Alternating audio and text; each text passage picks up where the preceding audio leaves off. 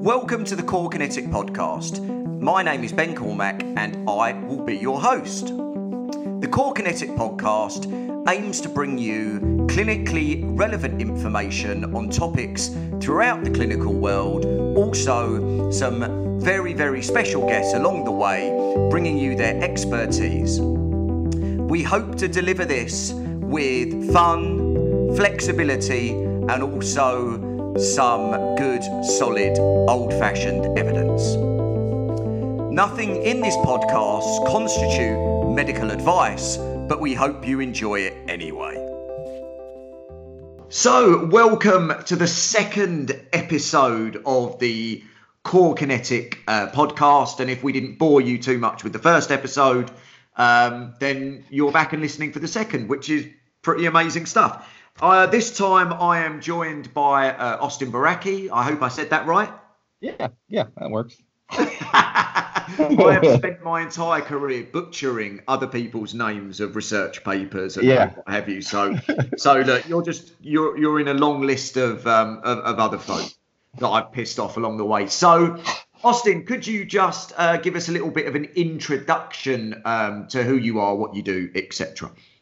Yeah, thanks for inviting me. Happy to be here. So yeah, I'm Austin Baraki. I'm actually a physician, so a little bit sometimes out of place in this scene, as I experienced when I went to your course, and I was the only MD there. Everybody else was PTs and chiros and athletic trainers and such. But this is a field that I'm very interested in.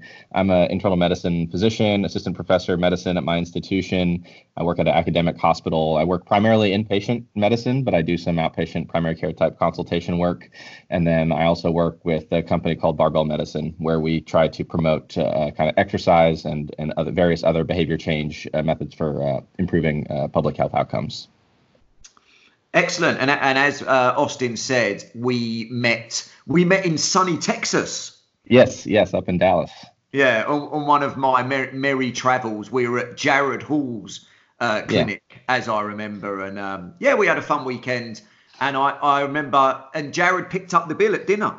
He sure did. Which was one of my favourite experience. Always my favourite experience at dinner is when someone else picks up the bill. But I think what we were going to talk about, and I think that it would be good to have a different perspective on this, is just talk about kind of back pain. I know back pain is one of these things that tends to actually span doctors, and it spans everyone involved with human beings. So it's one of these kind of ubiquitous things. And I know you guys over at Barbell Medicine, and I got to meet your friend or your colleague, Michael Amato. I probably butchered that as well, a couple of weeks ago over in not so sunny Boston. Right. And I know that you guys have a kind of an approach, not dissimilar to myself in terms of active and kind of a dynamic and maybe a bit of a psychosocial approach to back pain as well. So why don't we, these kind of chats that I have are always quite organic. So why don't we start off organically, just thinking about what is the kind of, where do you see the current state of play of working with people with back pain? What's important, what's less important, that kind of thing? Yeah, it's kind of interesting because I feel like I have my foot in like multiple different arenas. So one is being kind of in this scene of people who are really interested in being up to date on current research in this area. And that side of things is super encouraging when we start to see more recognition of, people questioning kind of traditional explanations for why symptoms arise and traditional treatment approaches to it, and recognizing that, like you mentioned, some of these psychosocial things, it really ultimately comes down to behavior change and altering people's learned responses to these things, as far as how they're going to be able to manage and live their lives with symptoms that are so common.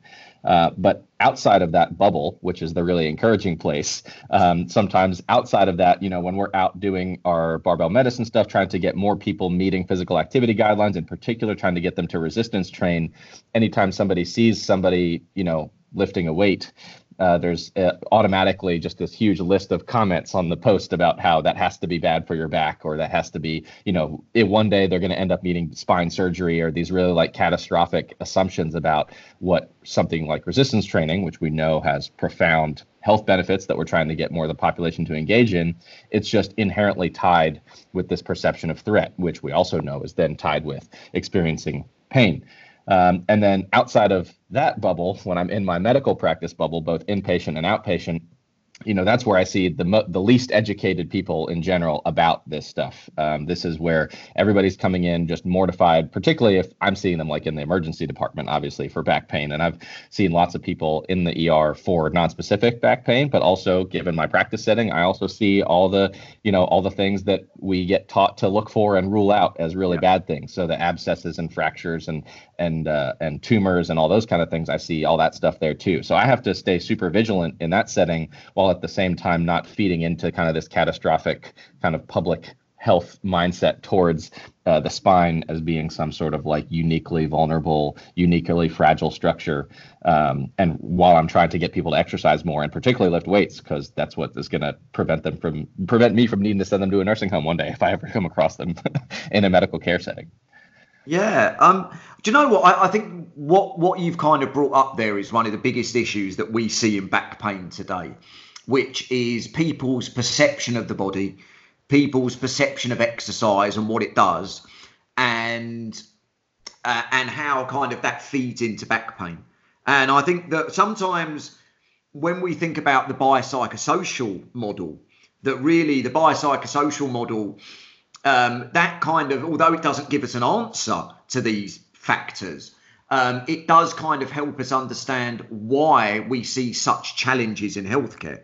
Is that we have these societal messages around pain, we have these societal messages around what exercise is good for, what it's bad for, how the back is designed, etc. And I think this is one of the biggest problems that we're dealing with, what we're dealing with. How do you see that from kind of a medical doctoring perspective? Because we can talk about it from kind of more of a physical therapy perspective, but it'd be really interesting to hear about that from more of a medical and MD perspective. Yeah, there's a pretty substantial disconnect, I would say, because there's not a failure of information or in other words, like, clinical practice guidelines, even in the medical world, are pretty good. In other words, they suggest a lot of the things that we would recommend: avoiding early imaging, assessing for the what they call the quote unquote yellow flags, meaning these like psychosocial risk factors, assessing stuff like that. A lot of that comes into play and it's out there. The problem is that the uptake on the physician side tends to be pretty poor. And I've given a few talks on this and have cited some data on, rates of imaging both in primary care and emergency settings, despite practically every professional society saying to not do it, is just continuing to increase over the past, 20, 30, 40 years. And most physicians, the frustrating thing for what I see on a daily basis, because I train residents and I interact with other colleagues, and I think that there's this mingling of people's kind of lay beliefs that then get disseminated under the authority of their like MD title. So physicians or residents or colleagues who I have, they have all these same unfounded ideas that the general public has, but suddenly they're just saying them from a higher position of authority because they have a degree, and suddenly it's more harmful when it comes that way. I'll see residents and some of my residents or med students, they might find out what I do on the internet and they might see me pulling a deadlift or something like that, and they're like, oh, that has to be bad for your back. And it's just this like deep-seated public health, public perception of some of this stuff, including vulnerability of the spine and perception of threat and all that. That's now just like augmented. It's up a few steps. And so that's one of the things I'm really battling, is trying to get more of this into physicians' heads. But as we know, with behavior change, just giving information is not enough. So I can't expect that I can tell them this information and their practice pattern is going to change. I actually have to, at least with the people that I work with and train, have to be with them in the room and supervise them going through these encounters to actually, here's how you talk about this with this patient, or debrief afterwards. When you said it this way, I would have framed it this way instead. And it's a time-intensive, effort-intensive thing that most people aren't going to do. So I think that's one thing. And then of course there's concerns over, legal concerns and stuff like that, that just in case type of testing, because like I said, I've seen lots of tumors in the spine. I've seen lots of fractures and infections and abscesses in the spine. If I practiced in a just in case, because I don't want to miss model, then yeah, I would be imaging everybody that I came across, but I have to draw a line somewhere. And that where that line of comfort is going to vary between practitioners, obviously. Yeah, I think you brought up a really nice point there. I think that's the second time I've said that. So I like the way you brought Huh. up a couple of Two nice for points. two. And this was 2 for 2. We're doing well. So this was a discussion I was having with someone recently, very similar discussion. And I don't think that we can expect physios, chiros, doctors, whatever you are, to be any different from normal human beings. Yeah. So behavior change under pressure in work, when you're there and you've got a difficult patient, trying to find the right words or trying to do the right thing can be really, really tough. Yep. And maybe, I think that we have to remember that environment is often what changes or has an effect on behavior. So I don't know if you've ever looked at any of the kind of nudging work that's out Sure. there, and it's kind of creating small changes in environment. And if we don't actually facilitate environments for people, if we don't change working environments, if we don't support people, can we expect these kind of behavior changes to occur?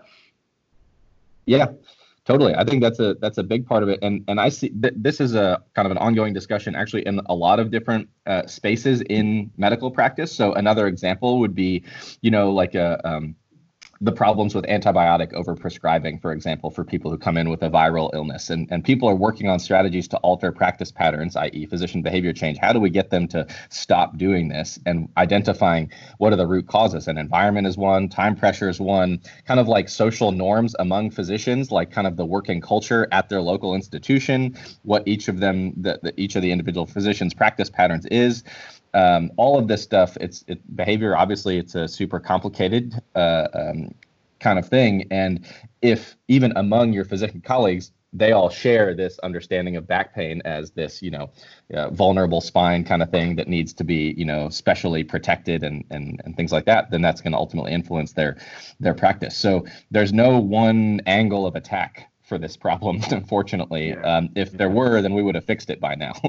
Yeah, I feel that about a lot of problems. If they were simple to fix, we'd have kind of Right. I think this idea of intrinsic belief is a really interesting one. That if we look at exercise, for example, and we kind of, we'll bring up all this data about, scapular positions and knee valgus and all these other things, and we'll suggest that, they're not dangerous positions, and we've got the data to say that they're not simply associated with injury or not simply associated with pain. But then if you took 10 physios or 10 whatevers and you asked them to get someone to do a knock-kneed squat, you would probably see that most people wouldn't see that as, even though we might suggest it's not going to be dangerous from a data perspective, actually in the moment getting people to do these things is their intrinsic belief often is that these things are kind of negative. And I think there was J.P. Canero, the Brazilian researcher, did some work into intrinsic and extrinsic, or just intrinsic beliefs around lifting. And it's fascinating. We talk about spinal flexion, for example. How many people are happy to get? I mean, I'm probably, as you've probably seen from my teaching, I'm probably in the minority here. I'm quite happy to get people doing all sorts of things. Some of them legal, some. No, I'm joking. So that's my other job. But I think that we talk about being kind of freer with our beliefs and freer with our practice. Are we always able to overcome these intrinsic beliefs? Because I don't think we're that good at it.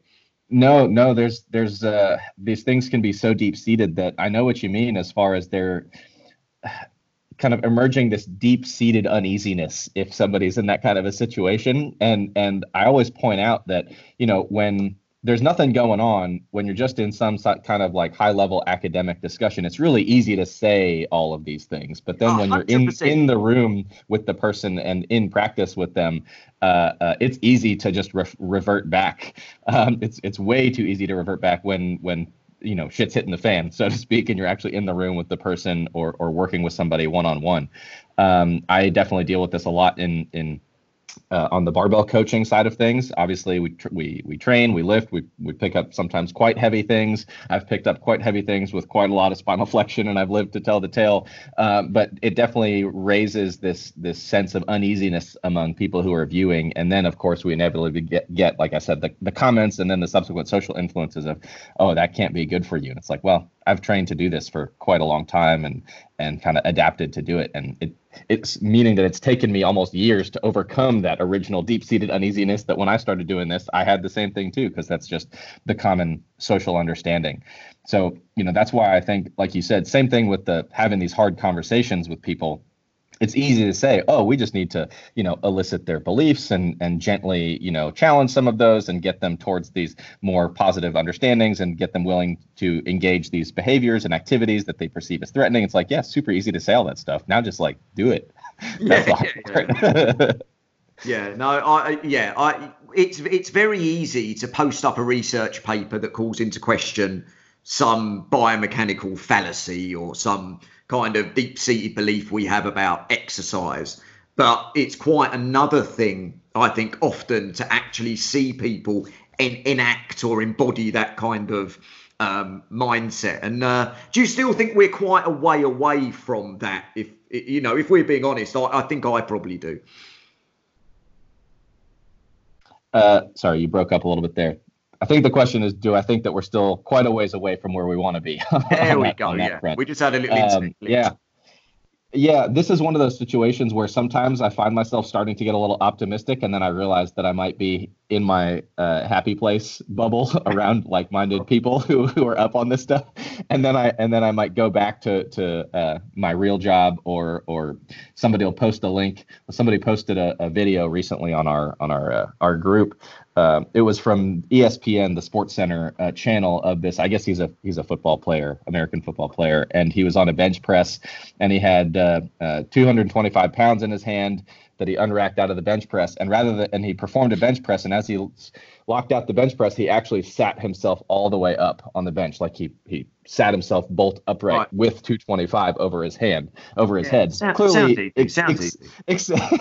Clearly, like freakishly strong guy, yeah. But then you scroll through the comments, and the comments are just an absolute train wreck. And that's what pulls me back out of that land of optimism that we're nowhere close to where we need to be as far as a social understanding of this stuff, as far as neither with respect to just movement in general being inherently safe for people, nor is there a public understanding of adaptability, i.e., because my response to somebody who asked a question about the safety of it, I was like, hey, do you think that you'd be able to do this with like no weight or maybe with like a pound? And of course, the answer is yes, they could sit up on a bench with a pound. It's like, well, what if you trained from doing a pound to 10, 20, 30, 40? Maybe that's how this guy got up to being able to do it like that. And people don't necessarily they don't necessarily take into account the process that it takes people to do certain things, that instead they just jump to the conclusion that looks unsafe or dangerous. Yeah, well, I think that's kind of shown in a lot of the qualitative literature that we have around people's bodily perceptions with chronic pain. That they see themselves as being inherently fragile. But also what's fascinating, and this was from some work by Jenny Setchell and her group a few years ago, they found it was I think they describe people with lower back pain describe themselves as like being a broken machine. And so that mechanical perception of the body, and that mechanical perception of the body doesn't really include adaptability. Adaptability is an inherent, and again, this is something that I try and touch upon when I teach, that it's an inherent biological thing. Biology for me is typified by two things. One is variance. Mm-hmm. And we are all inherently variable, hence why I'm 6'2", incredibly handsome. And all right, that was a joke, people. There's this kind of element of variance, but then there's also the element of adaptability, whereby we adapt according to our environment again, and what we do and our actions and our behaviours. We adapt. Why do you think we don't perceive the body like that? What's again, is that obviously a societal thing? Yeah. I think it's the stories that we're told about this stuff and the way we interpret our experiences. So I cite that paper every time I give a lecture on this topic to illustrate kind of the scope of the problem and where a big part of the problem lies is in our social understanding of this stuff. So, I remember, when I was in training, working under some sports medicine physicians, and I would hear them, for example, we'd have a patient who came in with some symptomatic like knee osteoarthritis, for example. And they may not exercise very much. They may not, they may have self-limited some activities due to pain.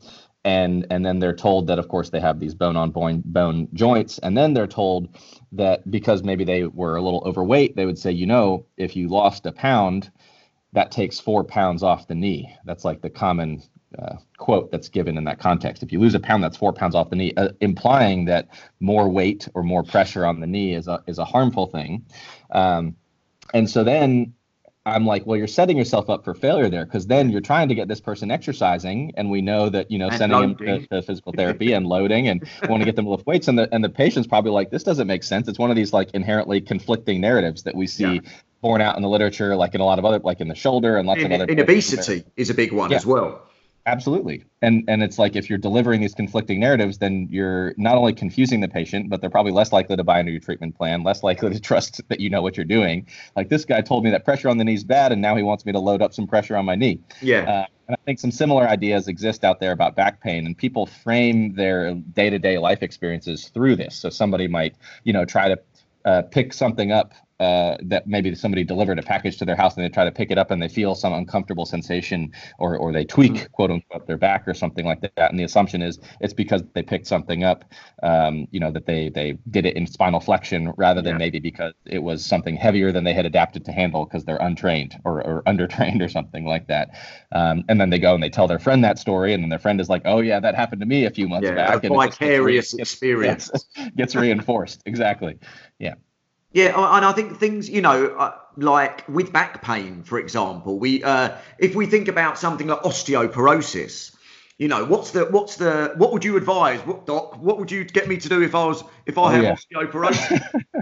Yeah, I've read there's also some qualitative work on this with respect to kinesiophobia after delivery of diagnosis of osteoporosis, because basically this is oftentimes delivered as a narrative of, your bones are brittle and fragile and things like that. And so if the physician is sharp enough to recommend exercise, they're still going to be less likely to be taken up on the patient side immediately after you told them that you're fragile, and if you move, your bones might shatter and you're going to end up in the hospital or something like that. So definitely not the way that I describe osteoporosis to patients in terms of fragility, or basically I try to avoid, whether it's osteoporosis, osteoarthritis, nonspecific back pain, et cetera, really. And even in the context of exercise, I've talked about this a lot too, because we teach people how to pick up heavy weights, avoiding pairing the education with unnecessary messages of potential threat. That's really what we try to avoid across all of those things. Same thing, with like when we're coaching somebody to do a deadlift, I don't draw undue or excessive attention to somebody having perfect spinal extension, because the more attention I draw to that, I'm like, either secretly or overtly delivering messages of threat around, if you don't hold this position, something bad is going to happen. So that's really, we're just de-threatening activity, de-threatening exercise, de-threatening movement is like the ultimate goal in this population. Yeah, so less attention on extension. Yeah, what you're going to go for. Yeah. So, and I think, again, our philosophies are quite aligned here. It's often not what we do, it's the narrative around what we do that's the most important thing. And I think this is sometimes where we get tension with exercise, and kind of we're going back where we were before a little bit. But, when you suddenly get someone exercising and you throw out 8,000 exercise cues, what's that saying? We're doing a body weight squat and I've given you 85 exercise cues. I mean, what is that? Is that inherently saying that, this is something that we need to be wary of? Right. Yeah, I think it's saying a few things. One is, that you need to be super, super careful about this, because if you don't do it this way, you're at some degree of undue risk, which is unlikely to be the case. And then the other thing it's conveying is, you can't do this yourself. You're a hopeless fool who can't do a simple bodyweight squat by yourself. You need me here to fix you, which is not the message that we want to be delivering. And this whole topic is one that I find really interesting because it's something that, myself as a coach 10 years ago to now is something I've definitely changed on as far as how much I cue, how much I correct, how much I do in real time with people. There are certain things, because most people that I'm coaching they actually are interested in some degree their performance. And so if there's something obvious that they can do to perform a little better, then I might, give them a cue on that. But as far as like I definitely don't try to minimize movement variability or minor deviations or things that are changing rep to rep, things like that. I really tend to let people kind of self-organize, so to speak, and just move and feel like it's kind of give them reinforcing cues of safety that they're doing all right. And ultimately my goal is for them to not need me because, I'm not trying to give them this sense that unless they have somebody's eyes on them for every single rep they do, that this is an unsafe activity, because that's a more harmful narrative to be given people about exercise in general. Yeah, I think we often overestimate our technical input and underestimate our motivational input. Absolutely. Because I think mainly if I get someone exercising, if we're thinking about the people who probably need to exercise the most, are probably the people that it's not always about how much difference is a little bit of technical stuff going to make sometimes. Whereas motivationally, if I can create a positive experience, I can create a safe space for that person to feel comfortable and to enjoy it, I think that's going to have much greater crossovers into behavior change than correcting 1 millimeter of kind of knee balance. Yeah, and additionally on top of that, there's a pretty solid argument to be made for allowing that movement variability on multiple fronts. One is in terms of actually learning. Motor learning tends to happen more quickly. There's some evidence that more movement variability is associated with a decreased risk of overuse injury because there's a bunch of different possible mechanisms for that. And finally, I would want them to feel safe moving in a whole bunch of different ways and adapt to be able to move in a whole bunch of different ways rather than, again, reinforcing this machine-like narrative that you need to move identically, like you need to be a human piston moving up and down in the squat the same exact way every time, because that's unrealistic. That's counter to the nature of humans, like you said, of variability and adaptability. Yeah, I mean, again, I actually think when it comes to load tolerance, variability probably has a factor. We often talk about, other factors around, kind of Mark Latash's work and the bliss of motor abundance and all those kind of things going against what Bernstein was talking about. But I also think that the whole kind of load factor is also important when it comes to movement variability, that it's a really nice way to naturally spread load across our joints, which again is probably a real positive. But maybe one of the factors there is that we've kind of suggested that consistent overload is a mechanism of things like hypertrophy, etc. And potentially we've kind of married up those narratives there, possibly whereby, any kind of deviation is a lost rep or something like that. But I don't know. I was a big fan of movement variability at one point. I thought I was going to find all the answers. Yeah, and we always do. It didn't quite get me there. So I got upset with it. I get upset with the things that I can't find the answers to. So I heard a really good term the other day around the coronavirus, actually. And they called it an infodemic, which I thought was quite interesting. Do you think back pain is an infodemic problem? Yeah, yes. Because it really resonated with me. And in an analogous way, you've definitely heard the term like thought viruses, which is effectively the same kind of concept.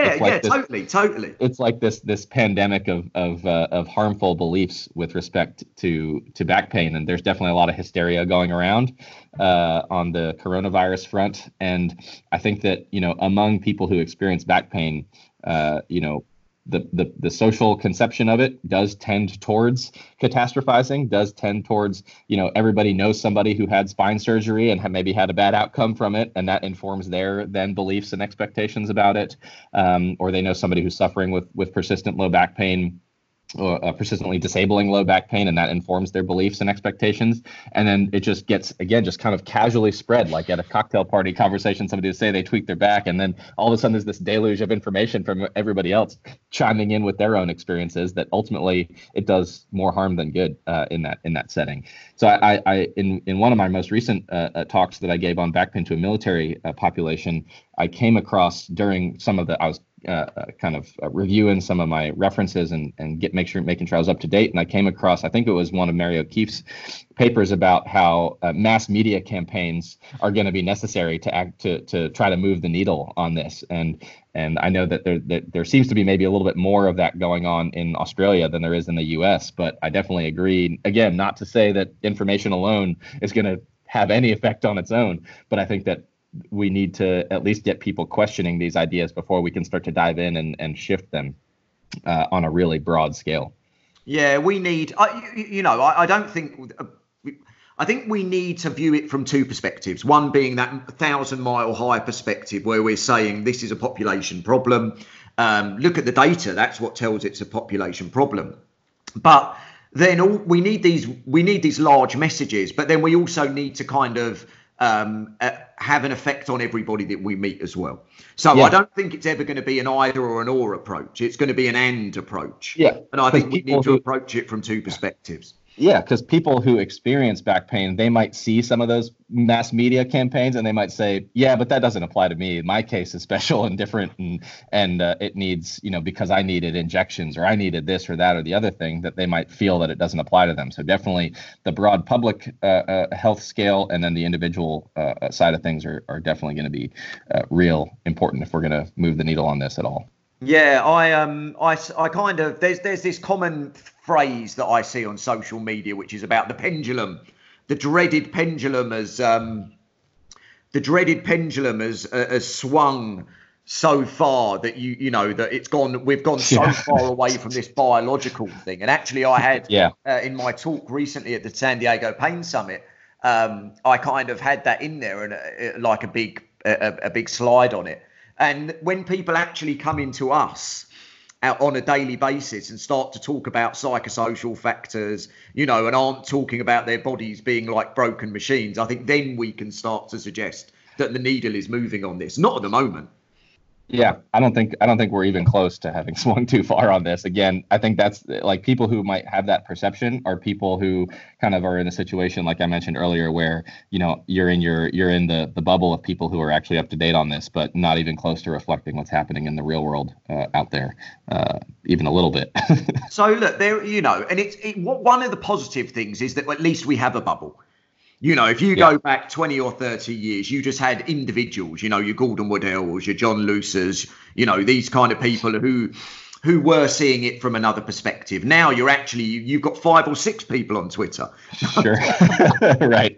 So this is cool. But I still, if we consider it from a population level, I still don't think we're quite there from my perspective anyway. So look, let's kind of switch gears a little bit and let's say, what do you currently see as best practice from your perspective when it comes to helping people with lower back pain? What are the big things that you're trying to do?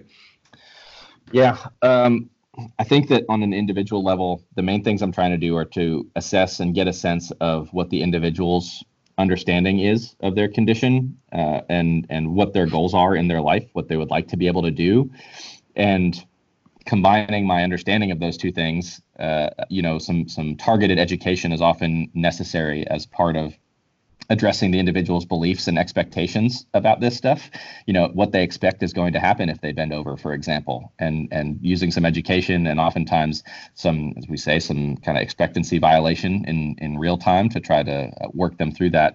But basically getting their understanding, their expectations and their goals, and then formulating a plan that they can buy into as a part of the educational process to work towards that particular goal. And again, this is all assuming we're in kind of the more typical back pain scenario, not best practices, including, ruling out all the horrible stuff that I sometimes see. But from a kind of a big picture view, that's really what I'm aiming to do is altering people's learned behaviors in a way that is commensurate with them being able to do the things that they want to do.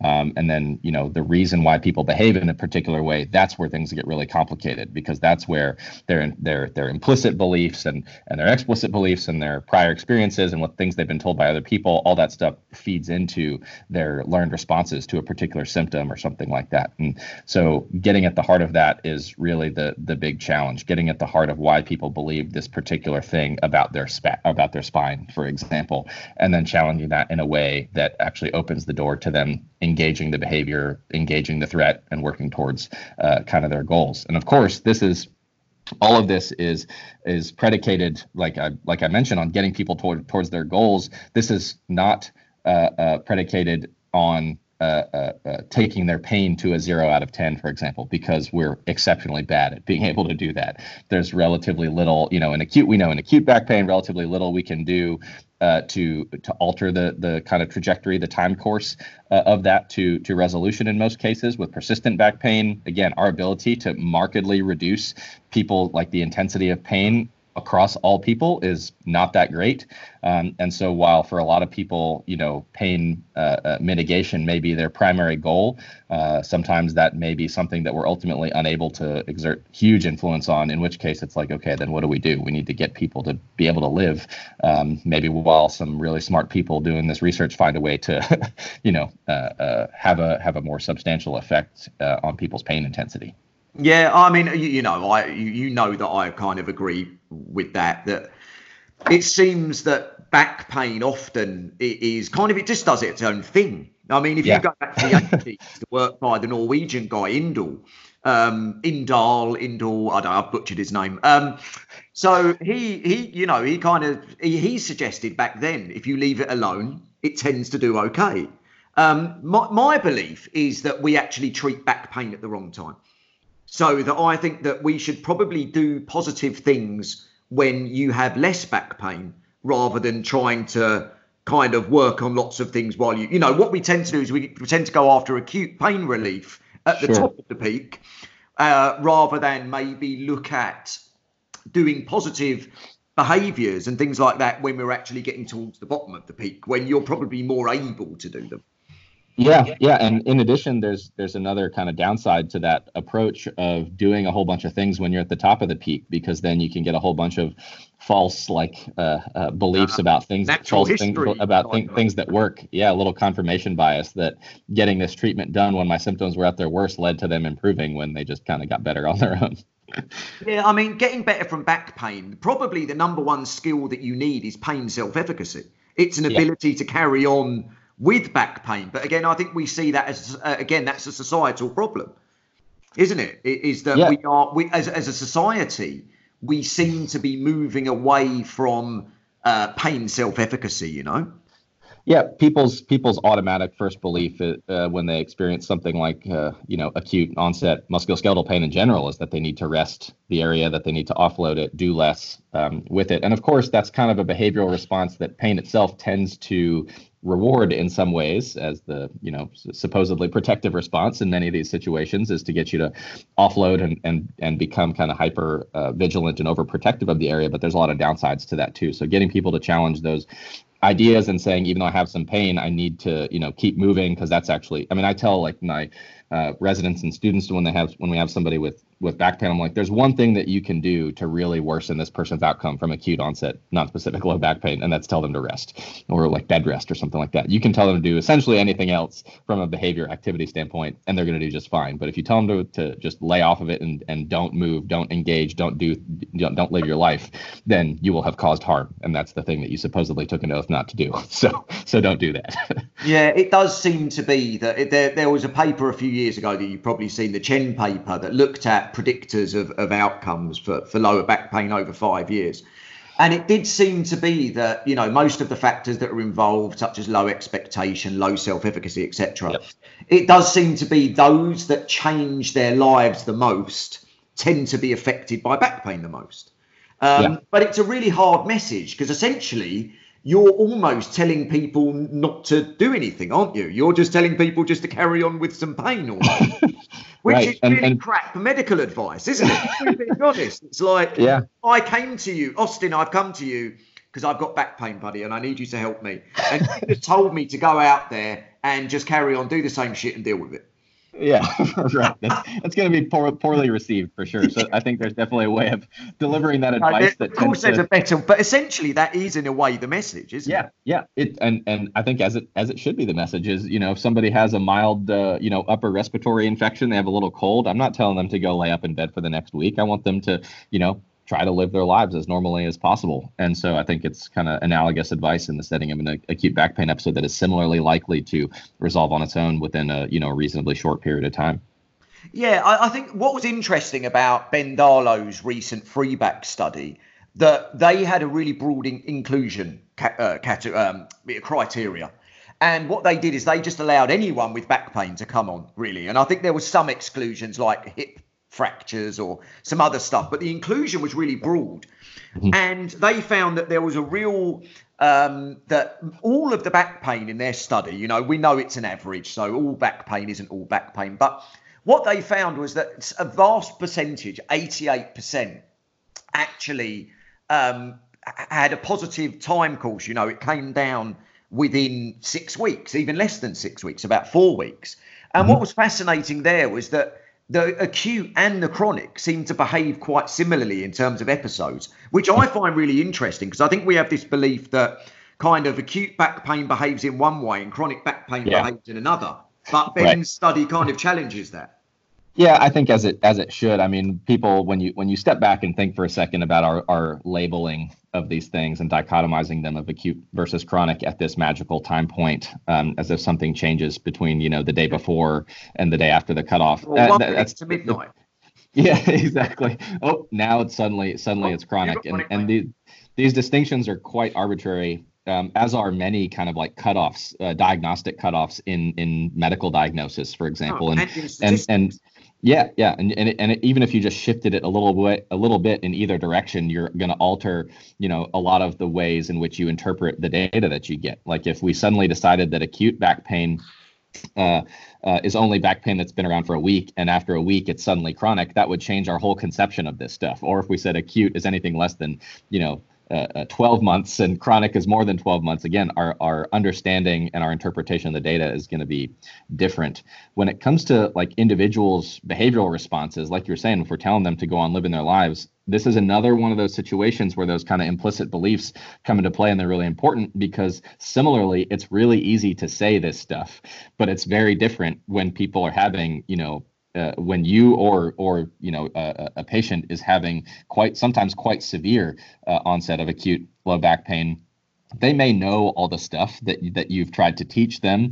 Let's say we do a great job disseminating this information. They may know all this important information about this, but then when they're in the throes of severe pain, again, it's really hard to put this stuff into action. And I deal with this a lot in some of the lifters that I work with, and really, like, the first time they deal with this is usually the hardest, because they're like, I know all this stuff, but this hurts so bad. This is terrifying. So it could be this. I could have herniated disc, etc. And working them through that is really remarkable to see how, upon any subsequent symptomatic episodes, it can be quite substantial for some individuals how much that the gain in self-efficacy from having gone through it once and learning this stuff and seeing how it works when you put it into practice, how much more effective that can be for them.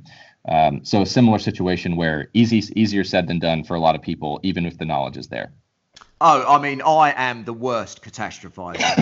I'm gonna be upfront, and I'm gonna be honest. I will. No, I woke up the other morning with some back, and I'm like, I calm down, but I sometimes think, even as much as we know and as knowledgeable as we are, sometimes our subconscious or our kind of emotional brains, get better of us, don't they? And they overtake, and they kind of, get in there. I had a slight cough this morning, and of course I had corona. Yeah, there you go. Yeah. Cool. Well, look, I have been, you've stroked all my biases today. I thought you usually have to pay for that. Yeah. I thought you were going to throw in a load of kind of discogenic stuff, but you didn't. So you've done well for me. I don't use that word. So yeah, no, I'm only messing. I knew that you were my type of back guy. Yeah, good. So look, it's been great to get your perspectives from kind of a different medical system, from a different medical profession. So that's been awesome. Thank you for tickling my biases. And I will catch up with you at some point soon. Yeah, thanks a lot, man. Great to talk. All right, buddy. All right. You have been listening to the Core Kinetic podcast. Thank you for tuning in, and we look forward to seeing you next time.